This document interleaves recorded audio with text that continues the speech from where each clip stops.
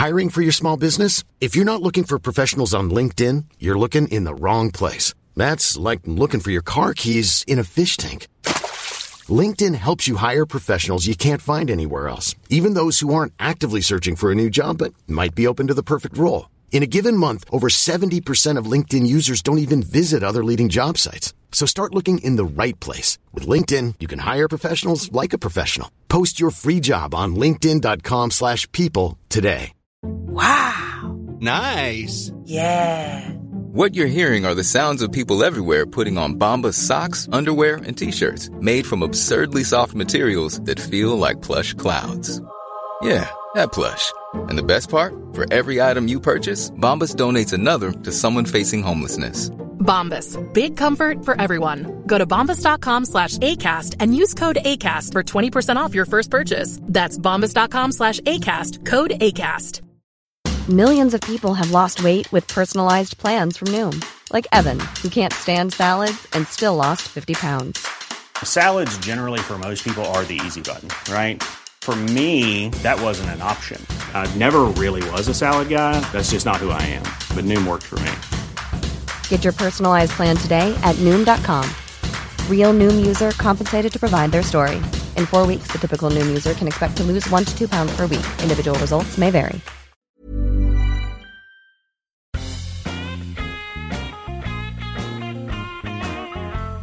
Hey, this is the Schwartz. You're listening to, what is that show again? Wood Talk Online. Oh, yeah. My favorite friend, Mark, on Wood Talk Online. Welcome to Wood Talk Online, episode 36 for May 16th, 2008. I'm Mark Spagnolo. And I'm Matt Vanderlist. And as always, right at the beginning, let's get this out of the way. If you have questions, some comments, you're going to hear something today that you want to send us some feedback, you know what, you can email us at woodtalkonline@gmail.com, or you can pick up your phone and leave us a voicemail message at 623-242-2450. Oh my God, I think that's the first time I actually got through that number without messing it up. Wow, good job. Well, we're almost like becoming professional with this. This is crazy. We're man, far from it. But that is like, if everybody saw these setups, they'd be like, "What the hell? That's like one step up from like a toy." Yeah, I'm surprised we ever even get this show done, to tell you the truth. But anyway, yeah. Well, actually, what's it been? A couple weeks since the last episode. We always have the best intentions, but don't always seem to get around to doing it. But. Yes, that's correct. Yeah, it's been about 2 weeks since the infamous live version, yes. Which I want to I did not throw up for real. I burped in my mouth and it tasted like it. It was a little harsh, but now the live thing went great. I actually really enjoyed it, and I think we'll probably make that like a regular feature. I don't think it's something we want to do every single recording, but I think it'll be a blast if we can actually do it once in a while. Yeah, absolutely. I had a lot of fun with it, and I even found out a couple of my coworkers actually watched it, which made it even more embarrassing the next day, because usually I can embellish what happens during the stories, but no, not that time. Yeah, the live aspect is a lot of fun, and I think it changes the element a whole lot, just because we know there's an immediate audience and there's no backup plan. You know, if we screw up, we screw up, and that's the way it is. So. Exactly. Yeah, we'll do it again. We'll just have to get it onto some sort of schedule, and maybe we'll do it every other show or something like that. Yeah, that'd be great. I'm sure everybody else would love it too. Sweet. Definitely. So the question is now, how many times did you save yourself from cutting your fingers off last week during Safety Week? Oh, let's see. There was the one incident on Monday. There was Tuesday, Wednesday. Well, they didn't get cut off, but I do have a couple of cuts. But they're more paper cuts than anything else, because luckily I did actually check out a couple of the safety episodes. So, yeah, that went really, really well. I mean, it sounds like a lot of people really enjoyed this. I could not believe the turnout that you managed to get. You got 2 major magazines to join in on this. That is excellent, Mark. You got to give yourself a hand for that one. I mean, that's really. I could sell ice to an Eskimo, Matt. Let me tell you. No, actually, I mean, the thing was, I think this is something that was long overdue in terms of just, stopping and saying, hey, let's talk about safety. Let's give this whole thing some purpose and some focus. And, I don't think it was a matter of convincing. I think it was just a decent idea that came around at the right time.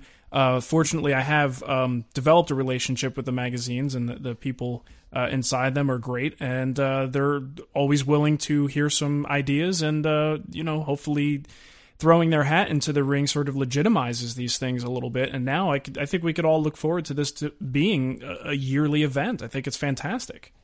Absolutely. That's excellent that it would be coming back like this, because, we a lot of times, I know I am absolutely guilty of this. I get really lax in the workshop, even with everything that I put together, like with the lungs, ears, and eyes and stuff like that. Right. You know what? I just found myself the other day actually doing one of the things that I say we shouldn't do, which is I made that one cut without making any attempt whatsoever at protection on all 3 levels. So yeah. You know what, though? That is something that I'm guilty of, too. You need to make that one little cut, and sometimes it's even when I'm just cleaning up, so I'm cutting down a couple pieces of scrap so I could fit them in the garbage, and I go, I don't really need to put that on. But since we just had all this conversation and all these videos recently, it really makes you go, wait a minute. I would look like a real jackass if I got hurt and had to tell people it was because I was too lazy to put on my eye protection just to make that one cut. Yep, absolutely. And I was hoping that would be the ultimate result of all this. I mean, safety seems to make it into, okay, where is it? It's in the beginning of every video you see. Maybe it's at the end, or, maybe there's a disclaimer or fine print, but it's never really the premier sort of topic, focus. So I think it was healthy for everybody just to sit back and really just focus on that one particular aspect of what we do that can really make or break it for us. Yep, absolutely. And, to be completely honest with it, I am still actually going through all the information that's out there. I had planned on actually the weekend sitting down and reading some of the blogs, catching up on all the videos, and I couldn't. There's so much out there. So it's really great that everybody jumped in there. And yeah, the main thing to walk away with this is that we actually put at least maybe a tenth of it into practice. Yeah, well, let's hope so. The other thing is, if anybody is looking to go back and relive the magic of Safety Week, we organized it so that if you go to my website, you go to the blog page and change the category to safety, all of the safety articles, and because I just recently started this category, everything from Safety Week is under that category. So just go back and you could see all the posts, all the links to everybody else's posts in the network and everything, and all the videos from Fine Woodworking that they supplied. Everything will be there. So if you ever need to go back and have a concise list, it's right there for you. Excellent. Maybe I will actually do that, because I know I was going through mine. I'm like, where was that one article? There was had that one. Oh well. Right. Hey, Matt, tell me a little something about steam bending class. Well, actually, that is coming up at the end of the month. I'm really, really looking forward to that. On May 31st, I am going to be heading to Jeff Miller's studio in Chicago, and he is actually doing a class on steam bending. Unfortunately, as we're going to air, I think all the positions are filled up for the class, unless somebody knocks me off and then takes my position. Right. But it definitely looks like it's going to be a really fun class. I had talked to Jeff about it, because at one point there was like this toss-up between, I might take steam bending or a basic finishing class. Which one sounds like they'd be more fun? And it's like, you got to take the steam bending, and then if you can talk your wife into the finishing one, that would be great too. And I'm like, all right. So I signed up for the steam bending, and it also sounds like it's a little bit of like bent lamination, so it's not just the steam bending. If I remember right, I think it's also going to be bent laminations. Cool. All that good stuff. So it's going to be really, really exciting to take this and to check a whole bunch of this stuff out. And so I will definitely have to give everybody a full report on that one. Yeah, I was going to say, you better come back and just give us a little primer on what you guys did, what you learned, and all that stuff. No, actually, I'm going to charge everybody half of what it cost me to take the class. Fair enough. You got to recuperate your cost, man. I mean, it's only fair. That's right. Yeah. But I actually, when I just about a week or so ago, I took the finishing class. I was actually able to make it, and it was just your basic finishing course. We got to, of course, play with like a Danish oil type of stuff and wipe on finishes, and then we ended the class by playing with like dyes, and that was really kind of neat because I've seen them in catalogs. I've thought about playing with them or trying them out and stuff like that. And here was this opportunity to basically play with somebody else's scrap wood, right? And he did catch me as I was trying to like sneak some of like the big pieces that were unfinished into my bag and get him out there. I mean, he had some beautiful like mahogany and stuff like that. I'm like, Jeff, what are you doing with this like 6 by 4/4 by? so he stopped me on that one. But it was a really neat class, and it was kind of fun just to play around with those.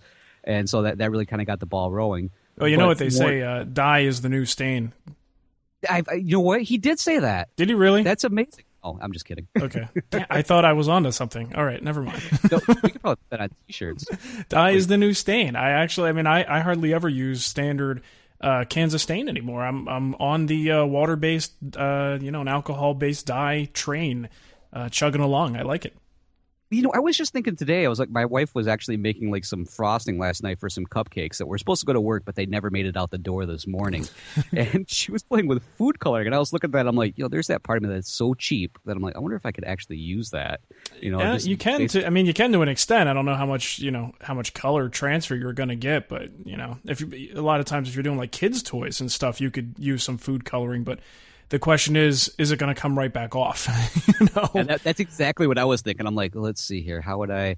Maybe I'll just stick to the stuff that is actually in the stores that's made for this actual type of project. Well, it might be fun. So, speaking of kids' toys, you make a set of blocks or something for a friend's kids, and just use food coloring on them, and a week later their kids are going to have like green stained lips and everything. It'd be great. It's a nice little practical joke.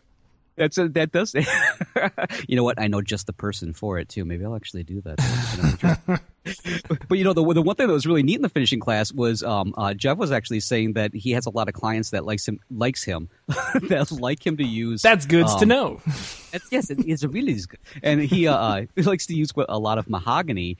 And he was saying that one of the problems is people like associate like this really artificial purple hue to the mahogany, and so he actually has to use the dyes to make it more of what the customer's expecting versus what the mahogany actually looks like. Right. And so he's kind of demonstrating on there, and I'm like, really? Man, once again, that goes into how can I get this poplar to look like mahogany? Right. You know what? Cherry is kind of like that, too, if you think about it. The average person, I think, that doesn't necessarily know any better thinks of cherry, and what do they think of that real dark, dark red, maroon-colored cherry, and that's not cherry at all. I mean, after it ages, it gets a little closer to that, but, not that, like, Norm New Yankee Workshop cherry color. Right, yeah, exactly. Which seems like every project is done with that color from the New Yankee Workshop. I think it is the most popular color at Minwax right now. So I'd imagine that might have something to do with it. The one thing I have to mention about Chicago was right near Jeff Miller's studio. My favorite restaurant. I haven't eaten there yet just because I can't get past the name. But it's Big Buns and Pita, and I'm like, I've got to stop there. Nice. I've just got to stop there sometime and check that out because it's such an appropriate name. It definitely sounds like a great place to spend an evening. It does, yeah. Honey, come on, we're going out to Big Buns and Pita. What'd you say to me? Nothing. My favorite restaurant in Chicago, because I've been there, all of one time, and I think what's it called? The Rosebud, right? The Italian place. You know what I'm talking about? I think it's called Rosebud. I don't know. There's a couple of them. Stretch, yeah, there's like in one stretch, I think there was easily 10 restaurants like in a one block area. Apparently, Chicagoans like to actually eat. They do. I don't know. Some good food there, no doubt about it. Yeah. Boy, are we off topic. All right. Yeah. Well, let's get back onto something. Hey, have we heard anything else about the Woodworking in America conference? I know that they recently announced that these two excellent journalists are going to be appearing there. Oh. Who might they be? Other than people showing up, that's the only update that I've heard. A few more names that were added to the list, and then, of course, a few podcasters were added to the list. Not there for that; they're there as press, not there as woodworking resources necessarily. Right. But I mean, man, what an amazing list of people there, and for someone who comes from more of a power tool background, but has played in the world of hand tools in a sense. I know who these people are, and this is going to be a hell of an event. I mean, this is going to be awesome. Yep, absolutely. I'm really looking for it. It's like one of those. As soon as I saw the list of people, my mouth just started salivating. I went blank. Yeah, it's a who's who. It's really cool. So very exciting. If you're looking for information on that, what's the website? Is it woodworkinginamerica.com? That is the one, yep. And remember, it's November 14th through the 16th in Berea, Kentucky. So if you have a chance to make it and you're interested at all in hand tools, definitely check it out. They said there's going to be like something like 40 different classes, and then on top of it, there's going to be like a whole market outside. Yeah. And then there's going to be the 2 podcasters, well, 3 because Neil's going to be there, and just, who doesn't want to get our autograph? Right. And the other thing too is there's a limited number of people that are going to be able to attend. So make sure you get over to the website, sign up for the newsletter, and you'll be one of the first people to know when the tickets are for sale and any updates on the show. So that's something you want to jump on very quickly, because I don't think it's going to take long to sell this thing out. So. Nope, absolutely. Well, Sweet. What do you say, dude? We can move to some voicemails, unless you had something else to throw in there. No, I am all tangent-y out right now. So let's move to some voicemails where I can get some new topics for tangent-iness. All right, here we go. We've got a question from Dennis concerning one of my not-so-favorite woods to work with, hickory. Hey, Matt and Mark. This is Dennis Resendez, the teenage woodworker. I just had a quick question about the hickory for the frame I'm making. The people want me to make it to match their cabinets, their kitchen cabinets, which are also hickory. And they've had it in there for about 5 years, so I was just wondering if the color change would be great from just the regularly finished hickory as opposed to the ones that have been there for about 5 years. And also, in the corner where the tongue and groove is, there is a little peg, and it's a dark wood, so I'm probably going to use ebony for that. And so I was wondering if there's any color changes, if I was going to leave the hickory out in the sun to change the color to match the cabinets more, would that affect the ebony at all? So hope you can answer my question, and have a good day. Dennis is the man. That's the teenage woodworker. I thought I heard a squeakiness in that voice. He definitely is a teenager. Nah, he's a good guy. Anybody who hasn't seen his videos, he does some great videos. I think he puts them out on Lumberjocks primarily, right? Right. Yeah. I have to applaud him. If I was his age again, there's no way in the world I would be doing this. I would be too busy, probably, getting in trouble. Yeah, so. Yeah. And the good thing is he's involved. I mean, he's out there he's at our chat night all the time and everything. He's a good dude.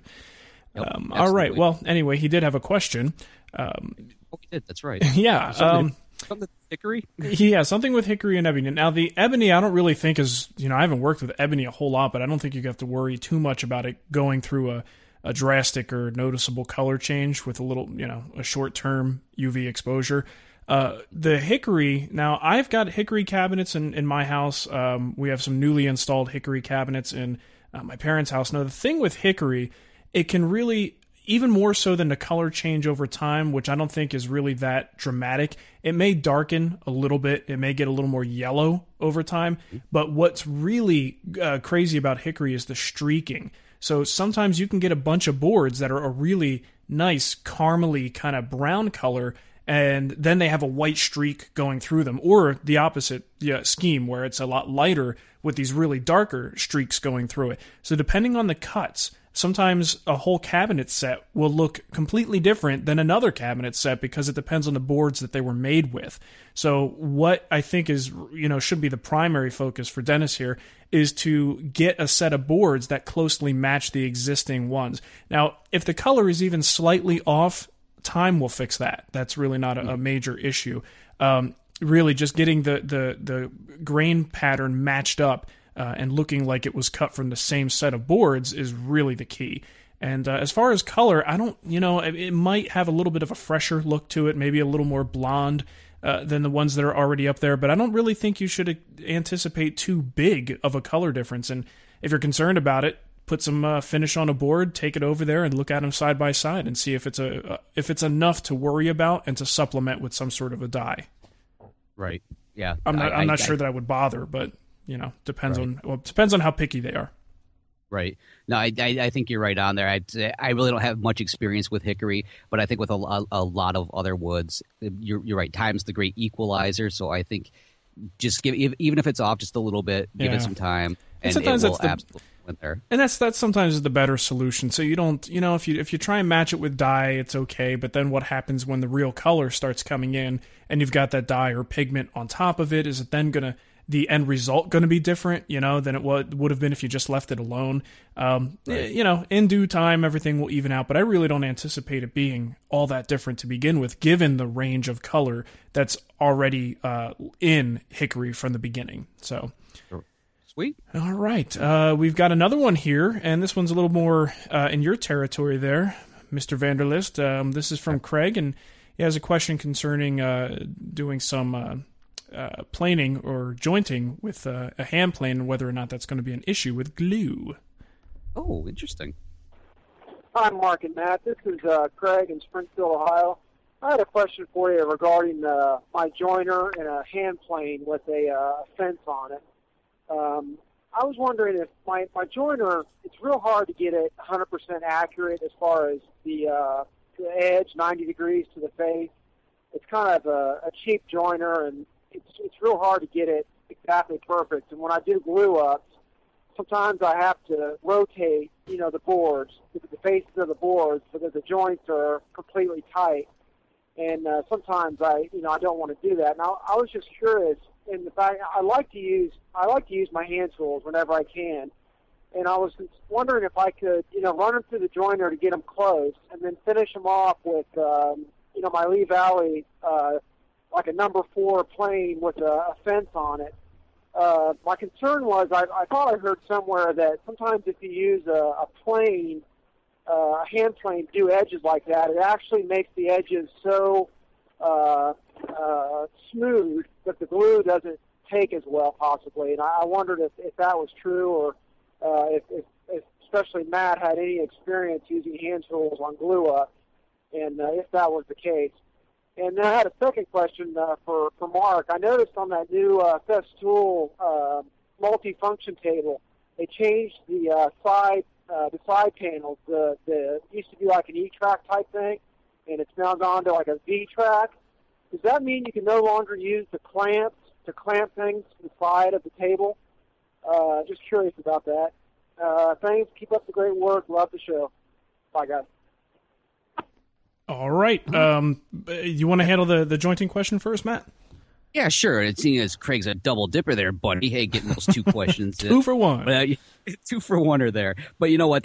Craig, actually, the one thing that you're describing there with your joiner maybe not being off a little bit and then want to kind of come back and hit it with your hand planes, you really won't run into any problem whatsoever gluing up these boards. And really, if you think about it, just look at any historical antique piece that's out there. I mean, any of them that have been made by actual hand tools, the boards are still together. The panels are held together perfectly fine. I think the one thing that maybe kind of like an old wives' tale kind of a thing is what brought this whole notion on, wherever you heard this, that a hand-planed edge, the glue won't take as well, is because it gives such a smooth surface that I think some people are thinking like somehow like the pores get closed, or it polishes the surface. Almost burnished or something, right? Exactly, yeah. And if that was the situation, then right, the glue may not be able to actually kind of get in the pores and set up the right way. It would actually kind of, block the glue from setting up the right way.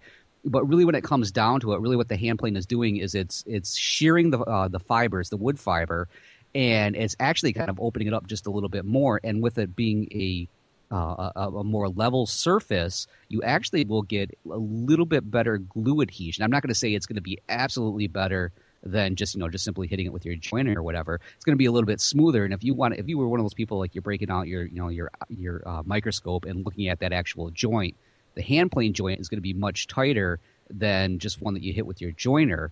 But really, that whole fear of it not going to come together with the glue it's unfounded. Really, if you're concerned about, like, if you were to hit it with, like, let's say like 600 grit sandpaper, in that case you're actually going to have like a burnishing effect. You're actually going to polish it, and what would happen is like the sawdust could actually get into the pores and block the glue from really being able to set up and everything. That's when you're concerned about it. But I'm never going to have to be there because I'm just too damn lazy to get that high into my sandpaper. So that's never going to actually happen, because it even happens with a finish. I've heard before, like one of those, when they always, finishers are always saying never go above 220 when you go to apply a finish, the initial finish, because you go up any higher. And I've never actually had this experience also, again, because I've never gone up higher. But I've heard like the higher up in grit you go, the less the finish will actually take into the wood. It'll appear lighter. Right. And again, this has like a polishing effect on it. So yeah, that definitely wouldn't really happen. And the one thing, kind of a tangent with that whole idea of using your hand plane, you can actually get an effect with your boards called a sprung joint if you just simply kind of hollow out the center just a little bit more, just 1 or 2 passes right in the very center, like say in from the leading edge, go about 1 inch, then start once you've got everything squared up. And what happens is you'll notice when you bring the two boards together, there's just a slight little hollow right in the center. But the main thing is the ends of the boards are super tight. So then when you take your clamp, you put a little clamping pressure there in the center, it will actually keep the ends from popping open, which is kind of a neat trick. And it's something that hand tool users have been doing for years. And again, it's called a sprung joint. You can do a Google search or whatever, see, there's tons and tons of examples of it. But it's kind of a neat trick that you can do with your hand planes. Cool. That sounds good. Hey, he was talking about having the jointer just not being tuned right, or he can never get it at a perfect 90-degree angle. So he has to do that sort of alternating board trick where you assume that if it's off by a certain amount consistently, if you run the next board backwards or in the other orientation, when you put them together, they should meet perfectly when you actually glue them up, because each angle is sort of matching the other. Can't you do that with the hand plane as well? Just butt the two boards up against each other and plane them at the same time, and then you sort of just fold them into each other, and the joint should be dead on accurate. Yeah, absolutely. That's a great point. I'm sorry. I've done it, and it's actually, I always refer to it. I thought it was just something I did because I was lazy. Could be. It's very possible, but I think I remember reading it someplace. But yeah, you get really excellent results from that, because just like you described, how compensating for it with the regular power jointer. If you were to take your panel and have it set up, okay, so I know that these two surfaces are my top faces, these are the bottom, and basically just kind of sandwich it so like bottom is facing bottom or top is facing top. If you were to run your plane along that joint, even if you didn't have it square, if it was off, whatever it is, you're actually making complementary edges. Right. So when you open it back up, regardless of how off you are, they will actually complement each other. I mean, obviously, if you're way off, then they're not going to do it come together the right way. But essentially, you can actually get that result. And the main thing is, if you were to do this and you were to run your hand plane down that entire edge, make sure the shaving is actually from both edges, right? And then that way, guaranteed that you're going to get it. Because I have done that in the past where I went right down and I only really kind of got one side. When I would look back at the shaving's like half the thickness, kind of a thing. I'm like, oh, that'll do it. Put it together. The hell's this gap? Right. Well, that happens. Cool. I was just curious. I thought I saw that in a magazine once. I've never done it, but good to know. Yep. Now, we have a little feature here today concerning bench vices, and this is not there. We had he had the second question. Remember, Craig was a double dipper. Dang! Thanks for keeping me on task, homie. Problem. I was avoiding that. No, I'm just kidding. Sorry. Yeah, what was his question? It was about the MFT and clamps. The new MFT3, Festool's new multifunction table, is it is different. There are certain things that are not going to fit because of the V-track on the top, the new way of attaching accessories to the table. What they still maintain, though, are the T-tracks on the front, and there's a little one in the back, and it's still, for the standard clamps that he's probably talking about, to clamp things to the side, you can still get away with using, you can definitely get away with using those. They should fit just fine. Certain things like the extension bed that hangs off to the side to kind of give you a more working surface, that I'm actually currently working on a very simple modification to make it fit. And a few other things aren't going to fit, but the clamps should all be fine. Sweet. Okay. Good to know. All right. It's interesting, too. That was a very, hand tool focused question, and then also a question about a Festool multifunction table, which is kind of I think that's cool. I think it's cool because it's obviously, if you have a multifunction table, you're definitely using a lot of power tools. But then again, we've got the same person who's using a jointer plane to mill up his boards and get them ready for glue up. That's cool. Yeah, absolutely. He's a spectrum person, I like to call him. We're spectrums. We're at both ends. He's a hybrid. Yes, there you go. All right. So Normandra. Right, yeah. So we had like I said, we had a little feature that we wanted to do talking about vices. Not Matt's need for to buy hand planes and my need to bother my wife. Regular woodworking vices we're talking about here, right? Right, yeah, absolutely. Not the ones that are going to get you busted and put in jail for 8 months. No, yeah. So the email that we got that actually spurred this on was from Hutch, right? Yep. He said, I was wondering if you can give us some information on bench vices, the types of bench vices and typical uses of those, which vices are practical for hand tool enthusiasts and power tool users as well. I've been thinking about building a bench since Mark was waxing poetic over the Workbenches book by Chris Schwartz, but I'm not sure when reading the book or building the bench will happen. What alternatives are there? Simple tips, tricks for practical everyday situations. Thank you both, Hutch. So we figured, why not talk a little bit more extensively about it than just answering his email and do a little feature on it. So this is pretty much our little mini review of just some basic vice conversation, and we'll just see where it rolls from there. We're using as a resource here for your reference. We have 2 articles that we're pretty much reading through here and there. Making Sense of Vices by Garrett Hack. It's a fine woodworking article, May-June 2007. And also The Workbench by Graham Blackburn. And that's, The Tools and Shop Issues by Fine Woodworking, 2002. Yep, that's the one, yep. Okay, and of course, also, we don't go into too much detail, but part of the conversation and knowledge bank that we're working from comes from Chris's book, The Workbench, or what is it? What's the official name of that book? The official name is, I've got it right here because I take it with me everywhere I go. You have the pocket reference kind? Oh, no, I just have a very big pocket for the full-size one. It's the Workbenches from Design and Theory to Construction and Use by Christopher Schwartz. There you go. A bedtime story. Yeah, exactly. For my wife, she snoozes out after I get one paragraph. So, the one thing we found when we were actually going through like all of this information is that really when it comes down to it, there's like 2 types of bench vices. When we really kind of, you put them all together, there could be hybrids all over the place on this. Sure. But the 2 most common vices that we have for woodworking benches are 1, the front vice, and 2, the end vice. And the thing is, when it comes down to it, really the front vice is nothing more than basically a set of jaws that clamps the workpiece to the front edge of a workbench. And those jaws basically can be like, I don't know, like cast iron, or they can be wood. And, you can do all sorts of different things with the cast iron to kind of help you out. Because obviously it's metal. It could potentially mar or something. So you can like put a wooden surface in there like to line it. Basically, though, I think most of us are probably familiar with the cast iron jawed ones. Usually they consist of like a large single screw right in the center and a couple of steel like guiding rods.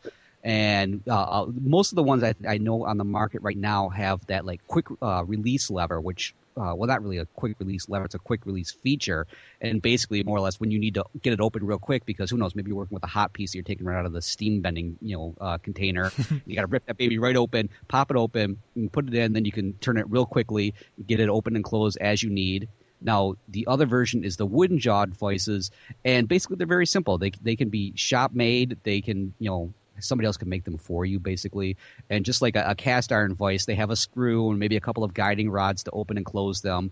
And actually, with the wooden ones, with the wooden jawed ones, there's another version of the wooden jawed vise, which is referred to as the arm vise.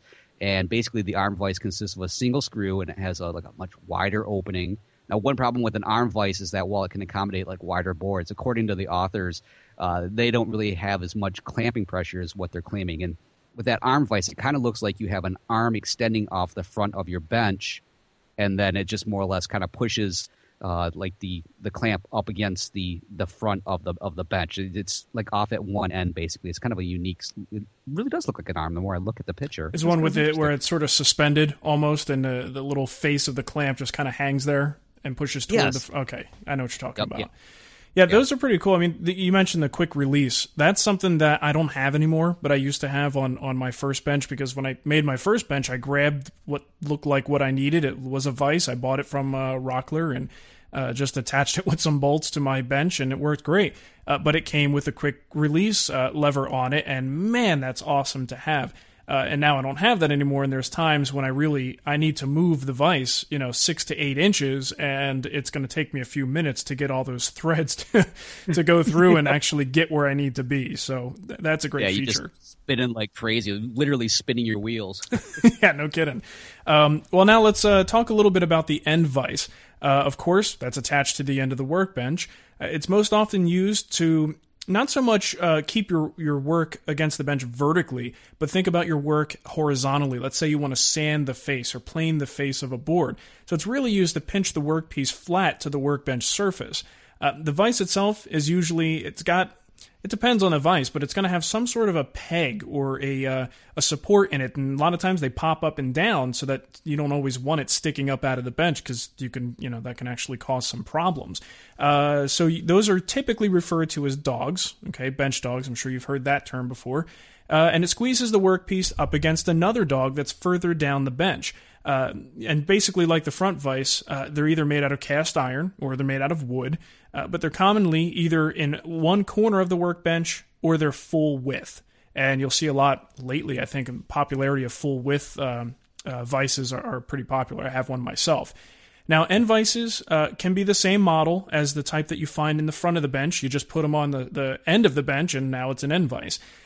With the exception of one, though, the tail vise. Tail vices are usually the movable portion of the bench, so it almost looks like the bench itself is moving as part of this clamping system and wraps around the front in sort of like a L shape. But other than that, the function is pretty much the same as the front. Now, full width vices, like we were just talking about, are actually ideal for holding wide panels on the workbench, because you have such a wide span, and you could have a bench dog on each side, and you got a good amount of coverage that way. Unlike the smaller end vices, these can pinch wider workpieces in 2 locations rather than one.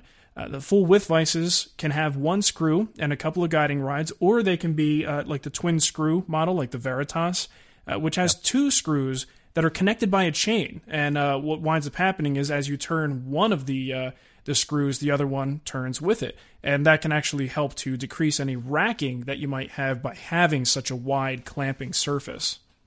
The first thing that I always think about is the placement of the actual vise, because this is one of those common things that, unfortunately, maybe the first time you set it up, you might not think about it till after you got it completely set up, and then it's like, damn it, this isn't working for me. So when it comes down to actually placing the vise, my suggestion is, when it comes to the front vices, most commonly, if you're left-handed like I am, you're actually going to set the vise at the opposite end of the workbench. So you want it on the right-hand side. Now, if you're right-handed, then it's going to go on the left-hand side. Mm-hmm. And basically, this has everything to do with when you're going to actually do like hand planing or work with basically any kind of hand tools. Obviously, your left hand is going to be the power hand, so therefore you are going to be facing in that direction. Right. Now, the other thing is, when it comes to end vices, we want to properly place those. They always... Well, they don't always. The majority of the time, if you want to use them the correct way, they usually go at the opposite end from the front vise. So for left-handed people, front vise on the right-hand side, end vise traditionally goes down on the left-hand side, vice versa for you right-handed people. Now, one common problem that we usually have with vices is that we have to worry about racking. Racking is just like, it racks your brain is what it comes down to. It's insane how bad these things can rack. So one thing, just a real simple thing to do is, when it comes to clamping a piece in a vise, I usually insert like a scrap of equal thickness into the jaws. Now, I don't always have to do this, but I found for the majority of the time, if I am, say, just need 1/2 of the face vise to actually hold a piece tight against the workbench because, say, I'm going to plane it or something, the other half of the vise I'll put in, let's say if I'm working with 4/4, I've got it down to 3/4 of an inch. I'll put a 3/4 inch piece of scrap in there, and that will actually hold it so that it won't rack. You'll get the full-on clamping pressure. And this is even true with the end vise. Now, the one nice thing is with like that twin screw that you described, usually that one will really not have a problem with the racking. But if for some reason you do find that it is causing a racking problem, this is a great way to actually get over that issue. and really kind of hold it in place. Now, one thing that when it comes to actually clamping long pieces like in a front vise, the vise by itself isn't going to hold that complete board up. So you got a 6 foot long board. I got news for you. That little, like, let's say 6 inches of the face of the vise is not going to hold that 6 foot long board up. So you can probably use like a clamp at the other end, something to help support it. And this is where you can get into like all sorts of like, dead men and stuff like that, sliding dead men, hanging dead men just all over the place. Dead guys are everywhere. It's crazy. That's right. So that's really the kind of when it comes down to it. That's you can build it you can put in like a series of peg holes or dog holes or whatever in the front of the bench someplace, and essentially this will help you to put in like a bar clamp or put in a dog or something to really kind of help hold stuff up. That's the best advice I can get. That this is definitely someplace where I think maybe we can get some feedback if other people have ideas. Sure, definitely. And there's a lot of good examples of that with the sliding dead men and stuff like that on in Chris's book. I saw some really good examples of that.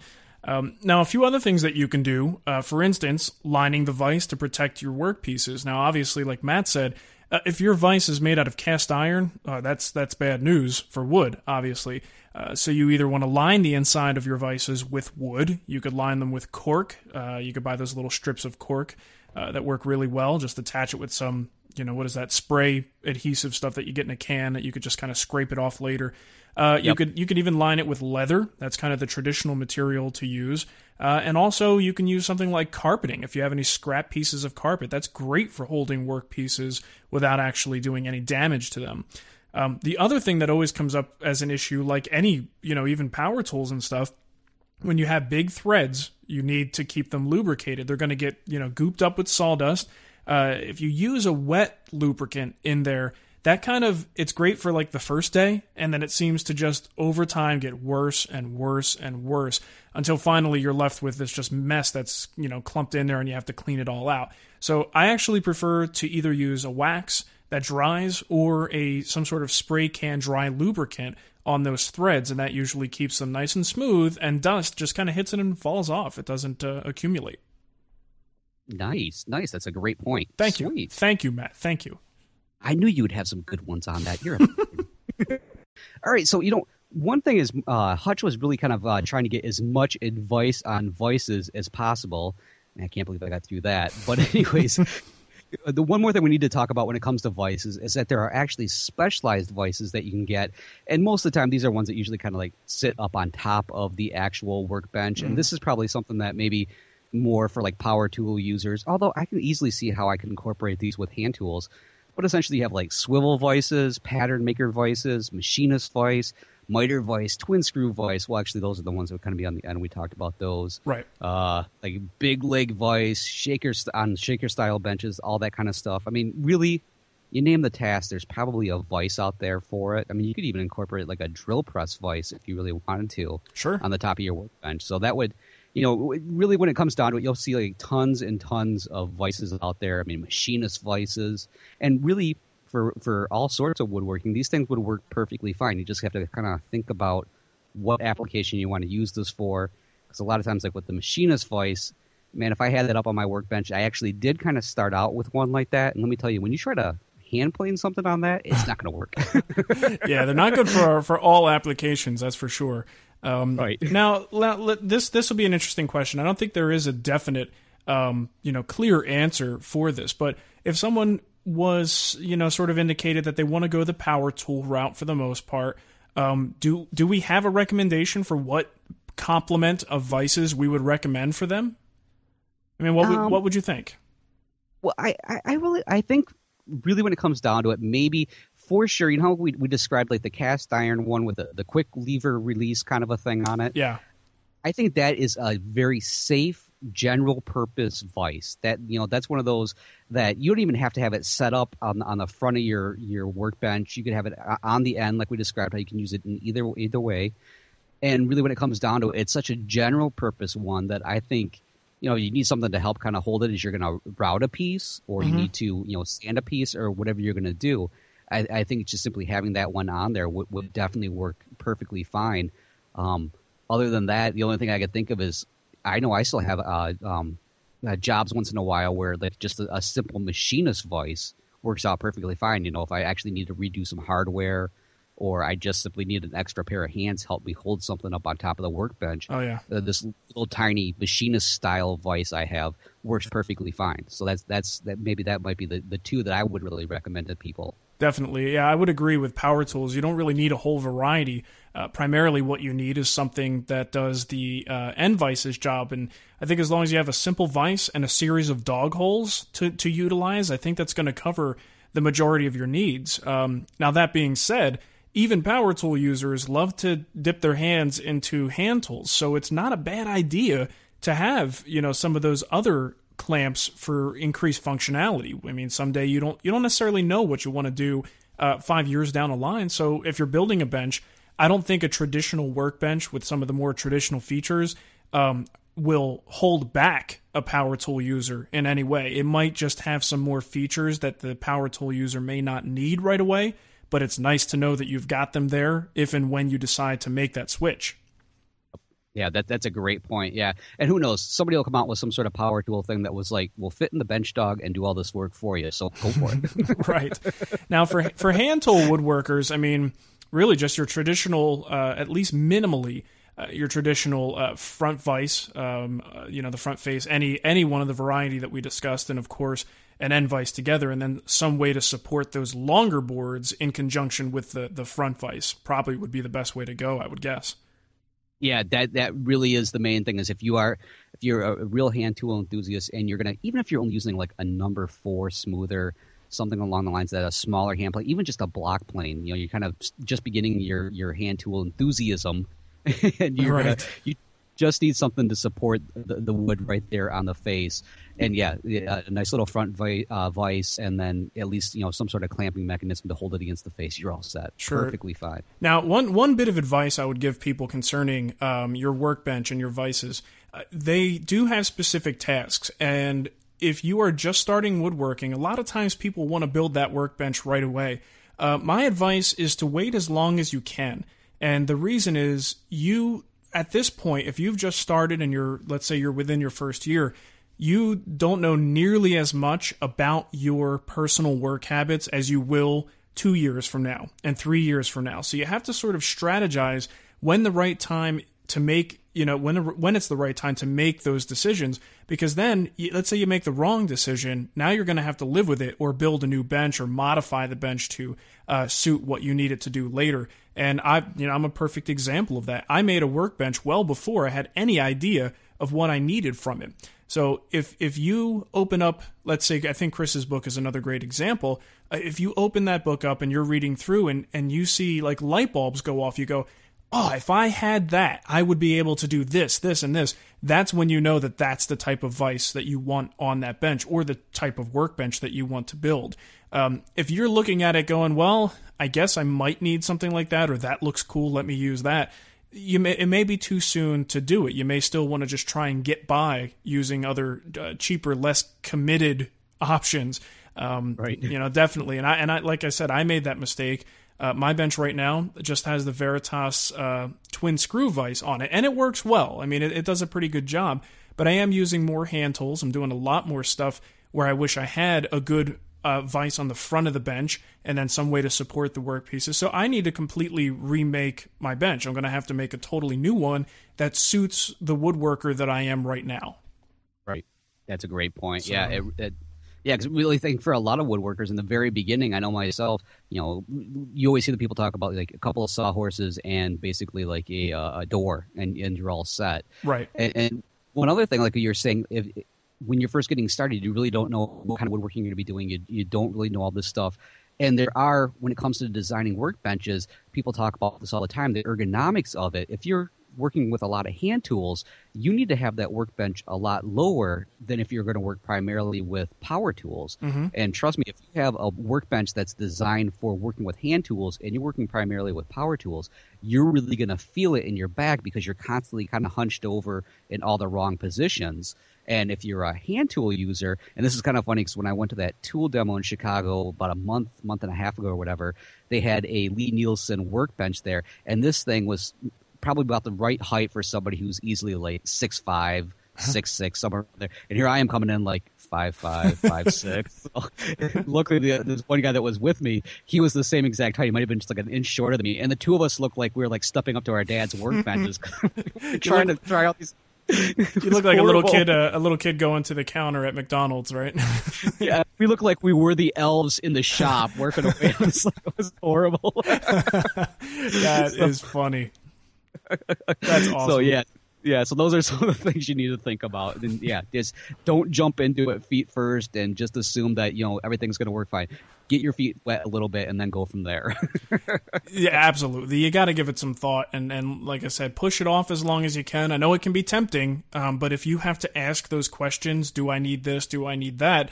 Then it might be a little bit too soon. And if you do build it, try and build a design that's adaptable and something that you might be able to change in the future, right? I mean, because if you do make a decision, or if you do make a lot of people go into it thinking they're going to be a certain type of woodworker, and then they change completely midstream. They realize they don't like using power tools so much, and they go to hand tools.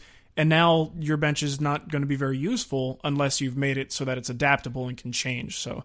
Right. It's a big commitment. It's kind of, one of those things, but hey, bottom line is if you're like most of us, you enjoy that process of building a bench, you may just want to build two of them for the hell of it, just because it's fun. Exactly. I'm going to have one at this end, and I'm going to have one at that end. Exactly. Yeah. Well, I'll tell you what, I think we should probably cut it there. We're having a little bit of, we're going to hopefully be able to hide all of that from everybody, but we're having some connection issues tonight. So, with any luck, we'll be able to get through the last 30 seconds here without any problems. So, and you should thank the difficulties because I had a really bad joke and we're going to skip it, so you're all safe from it. You'll never hear it. Yep, we made out lucky. That's right. So if you guys have comments, questions, suggestions, there's two ways you can get a hold of us. Email us at woodtalkonline@gmail.com. Or you can leave us a message by picking up your phone and dialing 623-242-2450, and we'll get your message one way or the other. And hey, make your own voice on the next show. Yes, absolutely. Well, thanks for listening, everybody, and we will catch you next time. That's right. Take care, everyone. Adios. Hey, Mark and Matt. This is Daniel in California, and I was calling in response to your question on your newsletter, which was if you had $2,500 to set up your shop, what would you buy? And I wanted to tell you guys what I did when I first got into woodworking. I was a weekend hobbyist and had a regular job just like everybody else that's, in this forum. But I had an opportunity to go to work for myself and be on my own. And I had a little bit of money in savings. I only had $1,500, but when I had my first customer come to me and ask me to build 3 swings for him, I knew I had to get going and get my shop set up in my basement. So with just a $1,500 budget, I basically bought the simple hobbyist level, and I hate to admit it, but I actually bought rigid tools. But you know what? They worked really good. And I bought a table saw and a joiner and a chop saw and a bandsaw. All the stuff that I needed to make my swings, and a couple of good drills, a good cordless drill and a good 3/8 power drill. But I guess the best money spent for the entire shop wasn't just the tools. It was $150 I put into making my work table, which I bought a solid core door, 5 2x4s, and some casters, and made myself a custom workbench that could fit in my little 6-foot-tall basement to build my swings in. And I used that thing for many years, and when I wore out the top, I just unscrewed the door from the table and flipped it over, and I had a new fresh side to work with. But although I bought hobbyist-level tools, I have to say I did not skimp on the saw blades and the router bits.